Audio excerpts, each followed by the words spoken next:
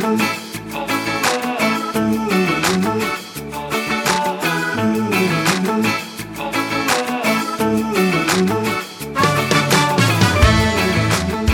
to the Simple Truth, Big Change podcast. I'm your host, Heather Duff, and this is where we read and explore the simple yet powerful truth of the Bible.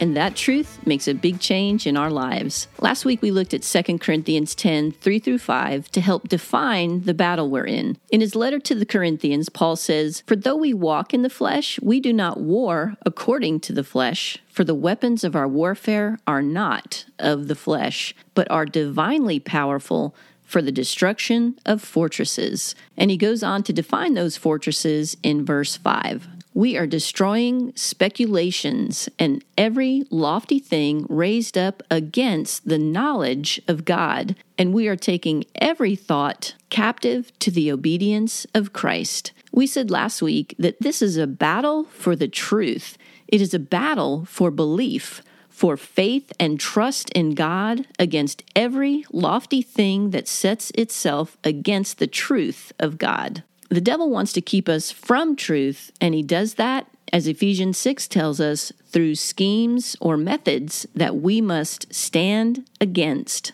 His tactics include keeping me from hearing the truth, presenting me with a false truth or a lie, and when I do hear the truth, getting me to doubt or disbelieve it.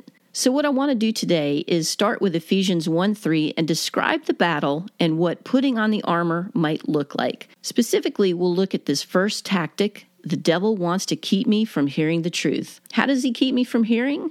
There are two levels on which that can happen.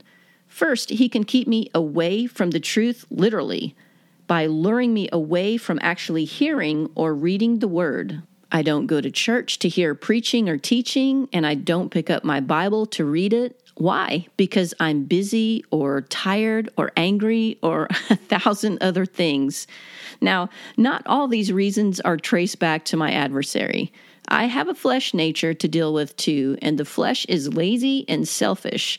It easily cooperates in this warfare against me. So if the devil does present a temptation to avoid the word of God, my flesh will get on board with that. These work together to keep me away from the truth. But there's another way we don't hear the truth. We can hear it with our ears, but not with our hearts. I've certainly experienced this. Sitting in church or even reading my Bible, I'm there, but my mind is miles away. I'm distracted. We can hear without hearing. So, for example, just because I win a battle and do pick up my Bible to read it, the battle for hearing the truth isn't over. I need to come to this word prayerfully, asking the Holy Spirit to teach me. I may say, "Lord, let this word go deep into the soil of my heart, taking root, and let it produce a harvest for your glory." Or I'll say, "Thank you for your word and for the promise that it accomplishes all you send it to do. Your word transforms. It does the work in me. Do the work, Lord. Where I am weak, you are strong." In this way, I'm making myself ready. I'm not just sitting here in my flesh. I am communing with God in spirit. If I am especially distracted on certain days, I'll place my hand over my heart as a reminder that I don't just want these words going in and out of my mind.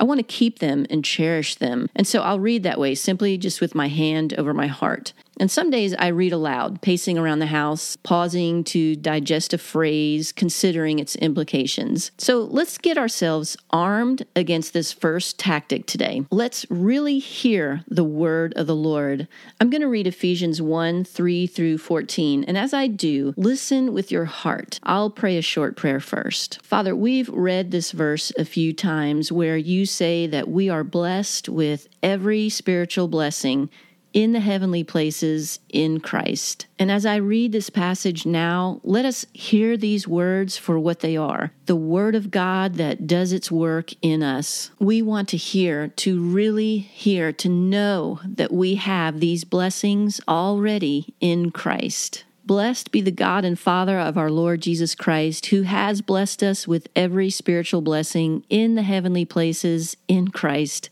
just as he chose us in him before the foundation of the world, that we would be holy and blameless before him. In love, he predestined us to adoption as sons through Jesus Christ to himself, according to the kind intention of his will, to the praise of the glory of his grace, which he freely bestowed on us in the Beloved. In him we have redemption through his blood, the forgiveness of our trespasses, according to the riches of his grace, which he lavished on us in all wisdom and insight.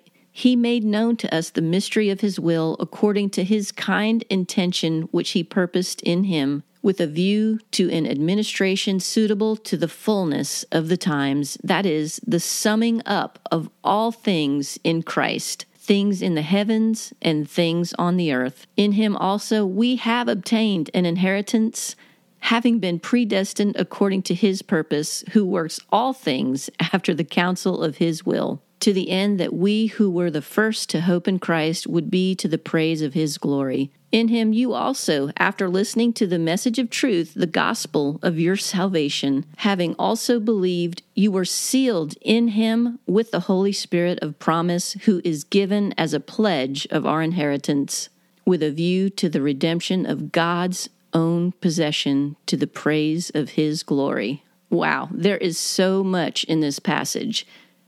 He chose us in him that we should be holy and blameless.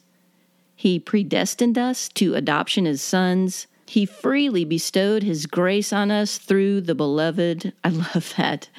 We have redemption through his blood and forgiveness. We are sealed with the Holy Spirit of promise, and we have an inheritance being God's own possession. I encourage you to meditate on these blessings this week. I just named 7 things, 7 spiritual blessings, and I'll list these in the show notes. There are 7 days in a week. What if we take one of these each day this week and spend some time prayerfully meditating on how beautiful and life-changing these blessings are? Just consider how your life would be different if you spent some time today thinking about being chosen in Christ. God chose us.